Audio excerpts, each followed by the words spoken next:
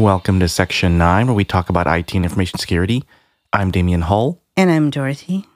And today we're going to talk about our labs, and we're going to compare them to the Center for Internet Security's critical security controls. But I also want to talk about that Black Hills Information Security presentation about how to put a lab together, because I went back and watched that.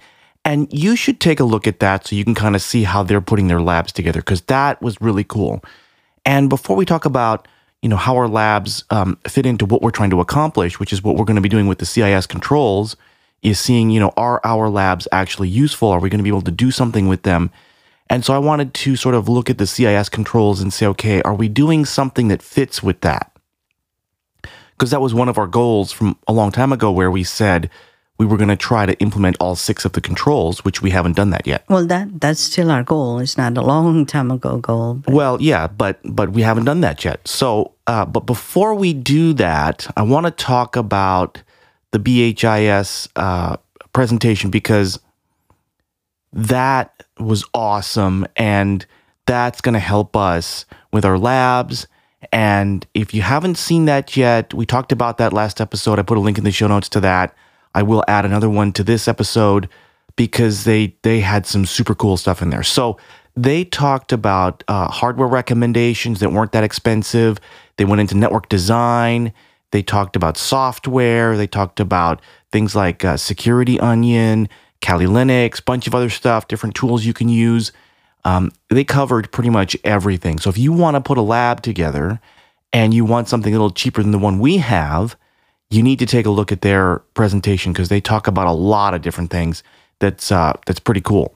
And also, I remember a long time ago looking at their website, and they actually have a security kit that they put together with like a bunch of security tools, and they had them all listed out and everything. So that may be something that they may want to look at as well. Yeah, start with the video, because they talk about a bunch of stuff in there. And I want you to watch that too, so you get an idea of what they're talking about and how their lab looks. And you can kind of compare that to the one we have. Okay. Now, one of the things that got me super excited about their presentation is that they have the same issue that we're both having, where, well, in your case, you're not seeing this too much yet, but you will run into this, where there's no evil, right? And I talked about my logging lab, and I have not Atomic Blue Team, but I'm using that Deep Blue CLI to try and look for evil within the logs. But because there is no evil in the logs, I can't see it. So how do you do that? And they talked about a couple of things. They talked about Atomic Red Team and this other thing called Scythe. And these are tools that are supposed to help you create evil. Now, how do they work? I have no idea, because I haven't looked at them yet. But these are things that are on my list of things to learn, so that when we start putting our labs together, especially on the security side, we're able to actually do something with them, and we can see whether or not they work, because we will have evil, right? So if you have your logs configured, you have Deep Blue CLI, nothing's going to happen. You have to add some evil to that. If you're on the network and you're using things like Wireshark, well, you're not going to necessarily see evil unless evil is actually happening on the network. So you may have to use these tools to hopefully generate that evil so you can start seeing that. And how do you spell the second one? I'll put that in the show notes. Okay, you're going to put it in the show notes. It's all going to be in the show notes. All the details will be in the show notes.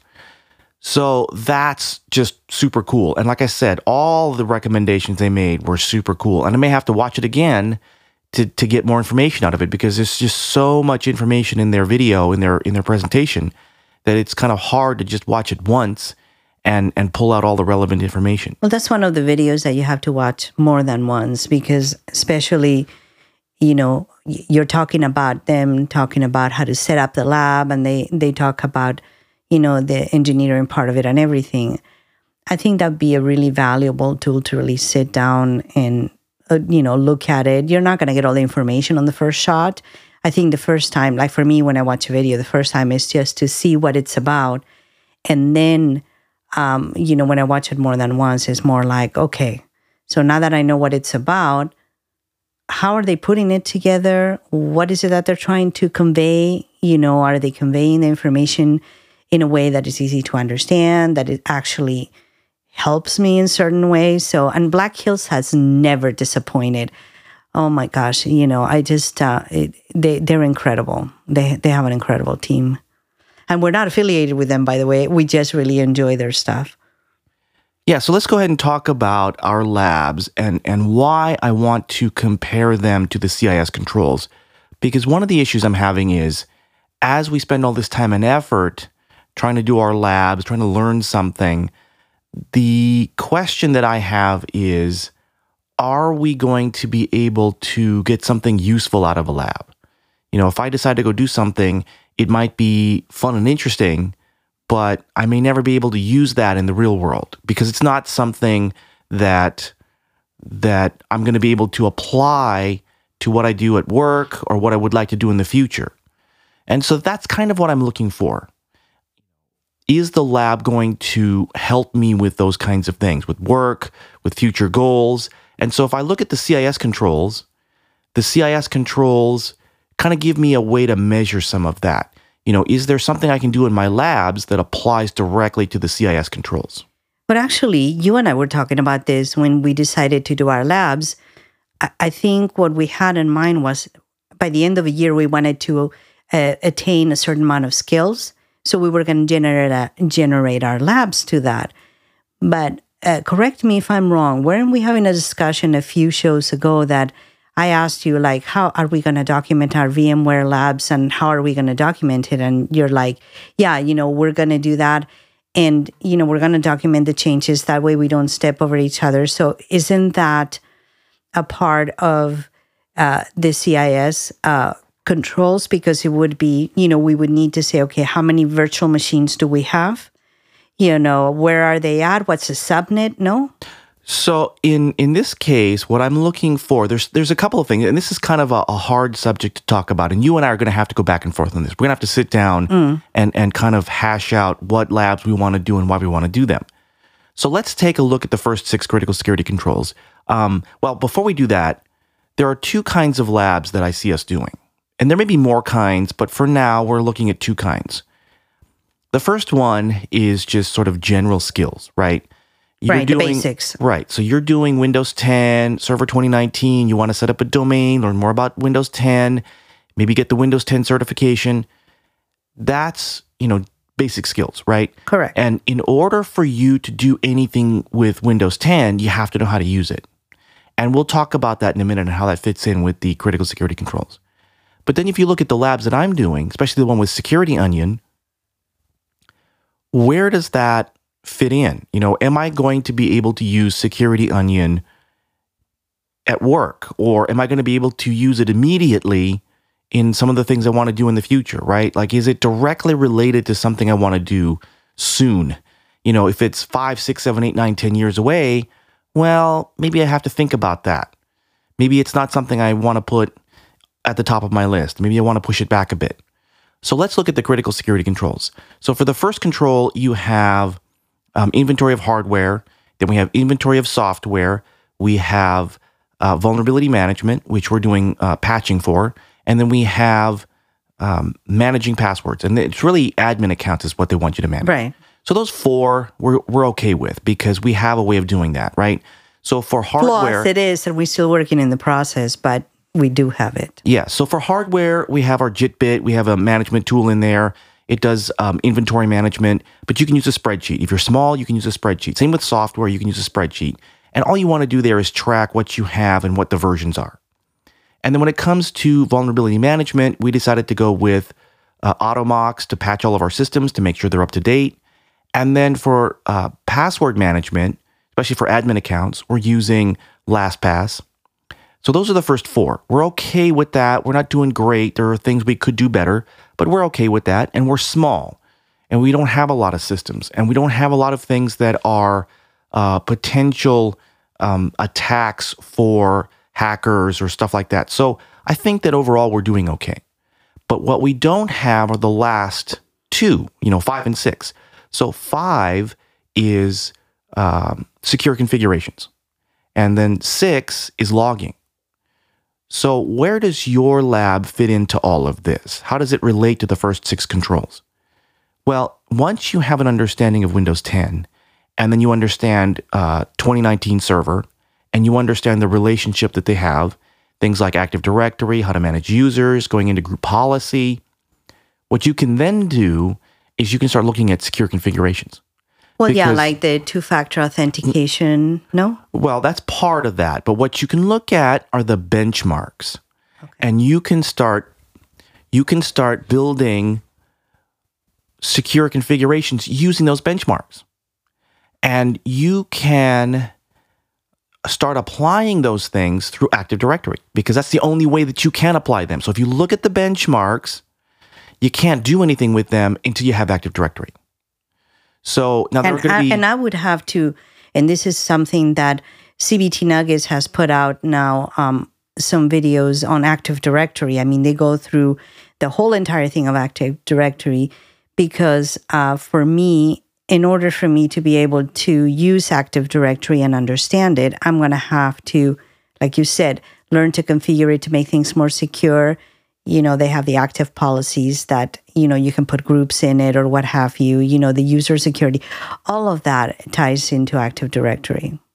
Yeah, now there are going to be benchmarks for Linux, which doesn't have Active Directory. But if you want to do what most people have, right, Windows 10, Server 2019, anything in a domain environment is going to require you to have at least some understanding of, Active Directory and group policy so that you can apply those settings. So this is a situation where you are going to eventually be able to kind of understand at least some of what's in those benchmarks because you have an understanding of Windows 10, or you will have an understanding of Windows 10, Active Directory, Server 2019, and group policy.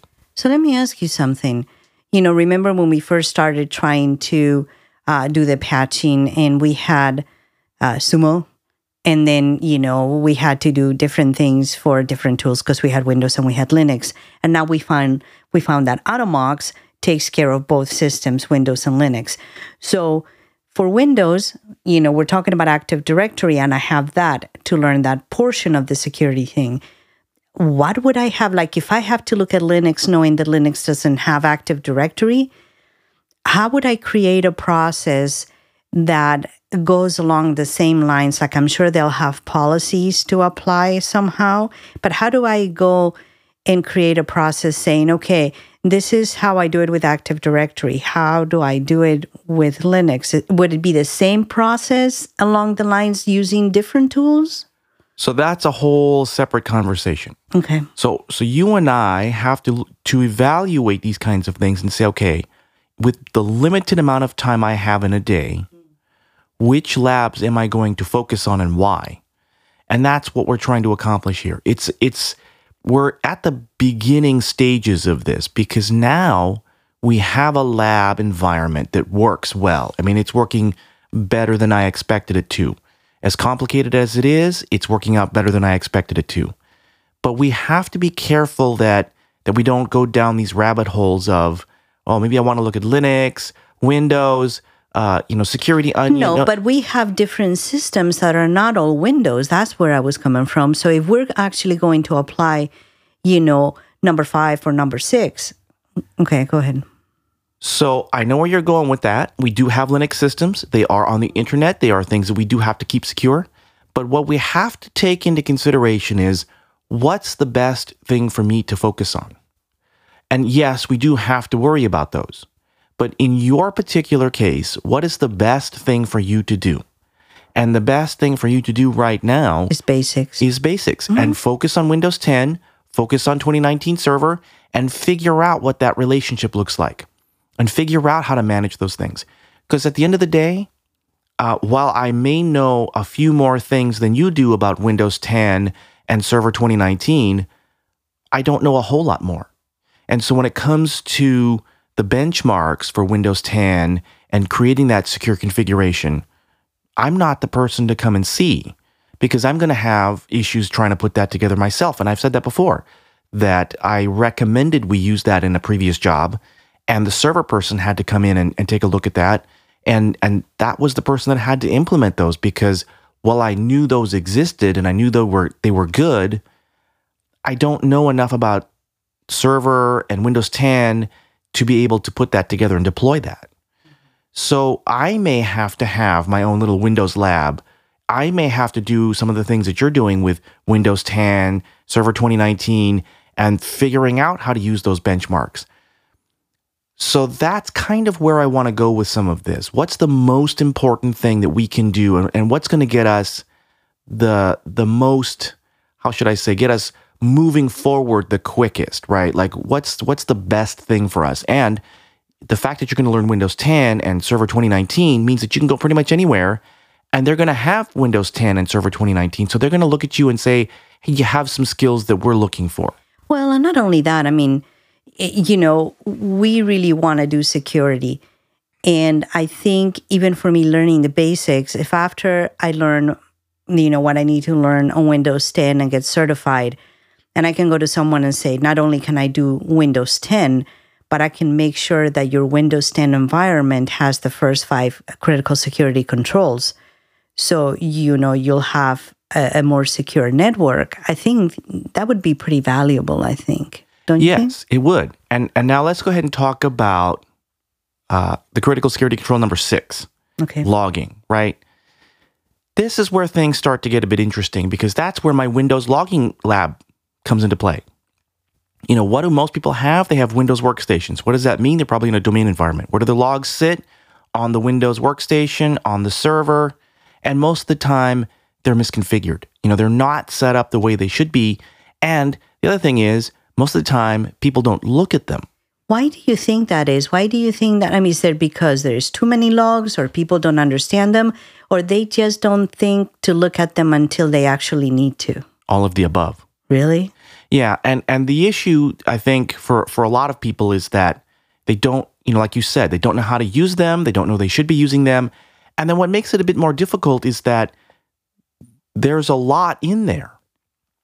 And so once you start digging into Windows logging, you realize there's a lot more going on in there than maybe you thought there was. Because when I started my logging lab and I was using those cheat sheets and starting to set up some of the logs on Server 2019, I began to realize that, whoa, wait a minute here. I didn't know these logs existed. I knew there were a few in here, system logs, application logs, but I didn't know about some of the others that they were telling me you need to turn these on. Here are some of the settings. Here's where you're supposed to go. I think the hard part would be how many logs do you have and which log do you go to get specific, information that you may need. I think that'd be the confusing thing for me. Yes. And so one of the issues that I had when I started the lab is, okay, I'm running Deep Blue CLI against the security logs, and it works. Okay, I get nothing out of it because there's nothing in the logs that's evil, but I can type in Deep Blue CLI, a couple of other extra bits and pieces in there, and then I can say security. And it actually looks at the live log and searches it for any evil. But then when you start to look at some of the other logs, because you have to go in there with the cheat sheet and you start turning these things on and it tells you where to go. And these logs are buried in there. Like you have to do some searching to find out where they're located. And if you have to run Deep Blue CLI against them, the issue that I had was if I run Deep Blue CLI and I put in the log name, nothing seems to happen. Like it doesn't work properly. So what I ended up having to do, and I don't know if this can be done differently, but I had to go look for the log, save the log, export that into a specific file, and then I had to tell Deep Blue CLI, okay, check this specific file.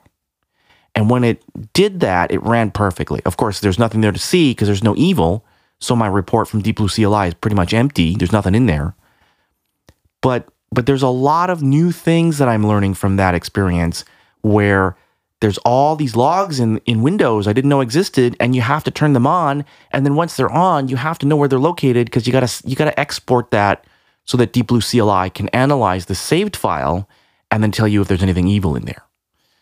So if you look at some of the things that we're doing, we're beginning to cover those last 2 items on the critical security controls, 5 and 6.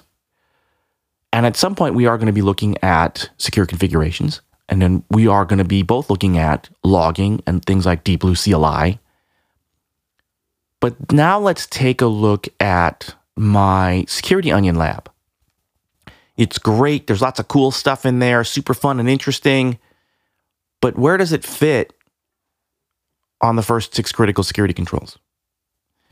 Security configuration? Doesn't have that. Okay. So most of the tools within Security Onion have to do with the network bits. There's a few things in there that I haven't looked at yet that could relate to logging and sort of detection type stuff, more along the lines of incident response. It would detect something bad happening on a workstation. You would get that notification. I don't know where that fits in the first 6.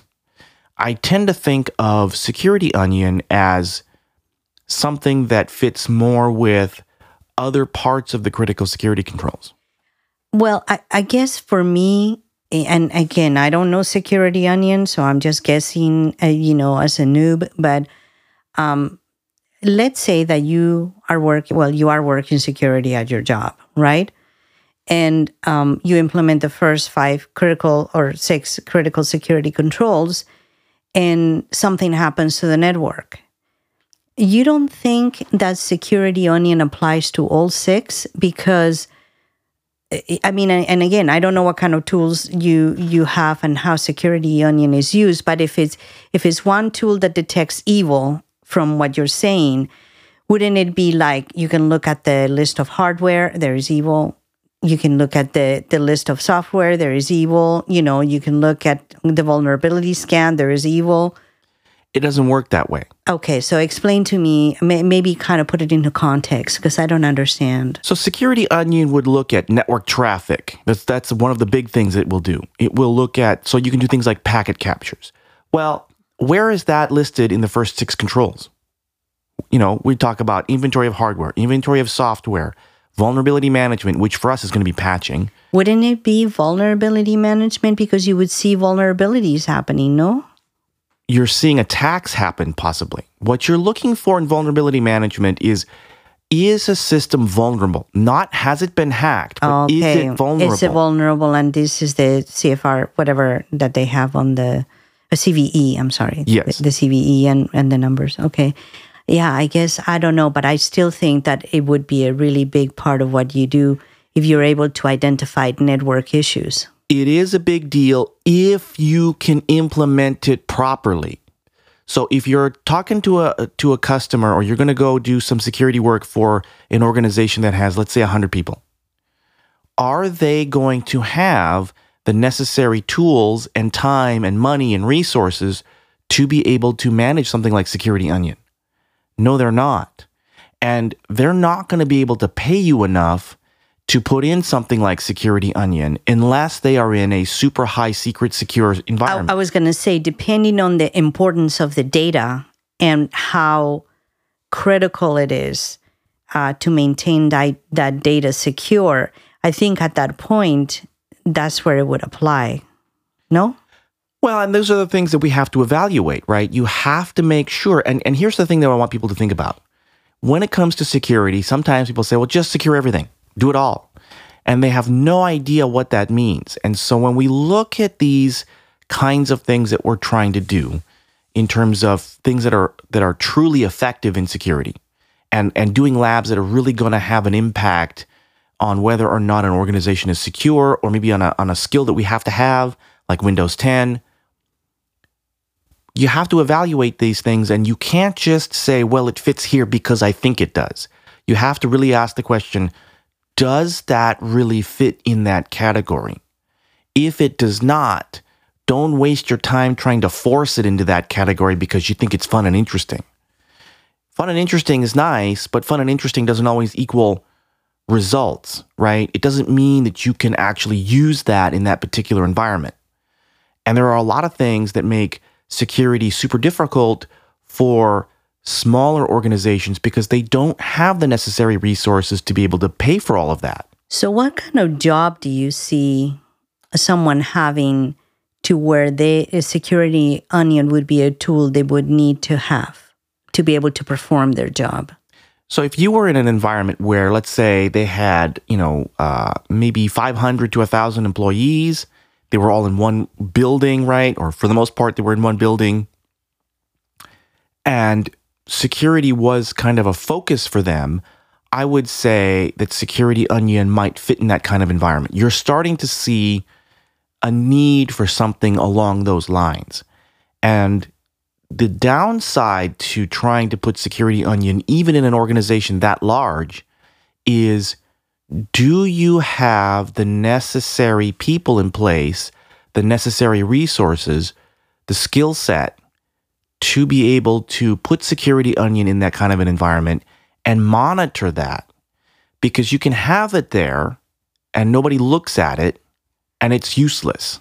So let me ask you this. What are some of the things that you would need to be, or that you would need to know to maintain Security Onion? Just give us a couple of examples of, things that you would need to know to be able to manage, after, it's installed or it's put in place.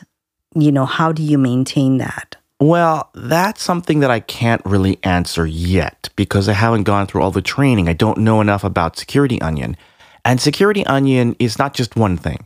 It's like, it could be 100 different tools that they have in there. And if that's the case, well, no one person's going to know all those tools. But there are some basic ones, things like Snort, Squeal is one of them that's in there. There's a bunch of stuff in there that they have as basic tools that you should have turned on. Services and things that are monitoring the network. And tools you might use for analyzing packets. Maybe they have Wireshark in there and you want to do something with Wireshark. So those are some of the things that you might want to take a look at. But then you have to have the necessary skills to do that. Now, some of these things could just be used as alerts. And like Snort just sits there and watches the network. But then you have to have the ability to maybe do SSL decrypt because you want Snort to see everything, not just, the unencrypted traffic, which is minor. Nowadays, a lot of the traffic is encrypted, especially stuff that's going out to the internet. And so you might want to decrypt all of that so things like Snort can actually see that. And then your other tools are going to have those same issues where it may not see enough for it to be useful. So again, it makes the network more complicated. It makes the whole thing more complicated. And you have to ask yourself, can this organization do these kinds of things or is it too much? So maybe do you think that by doing your Security Onion lab and using some of the tools and learning how to apply them and how to use them, that will give you the answer of where it belongs? Yes. So I think it's still important for me to finish the labs I have. And I have the videos, the basic ones. And once I finish that, there's another batch of videos on how to deploy Security Onion in a production environment. And I'm thinking that that's something I should probably do. But the Windows logging lab, I think, takes higher priority. Because we need that. More people use Windows, that's a skill that if you have, you can make it marketable. Yeah. Okay. Yeah. So we're going to be working on these things. We're going to be looking at our labs. We're going to evaluate them. We're going to try to figure out how to get evil into those labs because once you start doing some things with security, you're going to need to have some evil in there so you can see whether or not settings and logging and tools are working the way they're supposed to so you can actually see some evil. Right. But I think that's it for now. Are there any last minute things you want to say or ask a question about? No, I'm actually super excited. I've been working on trying to figure out how to put my lab on. And, it's a slow process, but I feel that by the time I get done with a little thing here and there, I feel it's kind of solid. So, the thing that I'm really happy about is that when I took my Windows 7 certification, I don't really think that I understood Windows like I kind of feel I do now.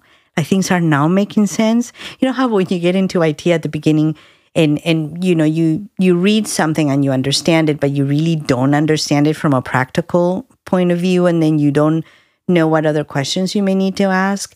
Now, when I'm getting the material, when I watch a video or when I read something or I do some research or I try to, figure out how to do one thing or another, they talk about things that I actually don't have to look up anymore. I actually understand them, not because I'm looking them up again. It's because I looked them up a long time ago and read them. They made no sense then. And now that I'm actually doing the application of those things, I'm actually understanding, okay, that's why they said that, or that's what it meant. So I'm really excited. Baby steps for me, but, I feel pretty good about it. And now I have another thing to add to it, because it's not going to be just about the skills I want to acquire. Putting it in perspective on how to implement the critical security controls, I think that's a great idea. And now I have, things are going through my head of what I want to do next. So Yeah, so we have a lot to do. I may go back to my Windows 10 and start, another lab on how to use Windows 10, because I need to do that too. But yeah, I think that's it for now. If you want to take a look at our show notes, you can go to section9.us. I will have links to some of this information in there. And thanks for listening. Thank you for listening.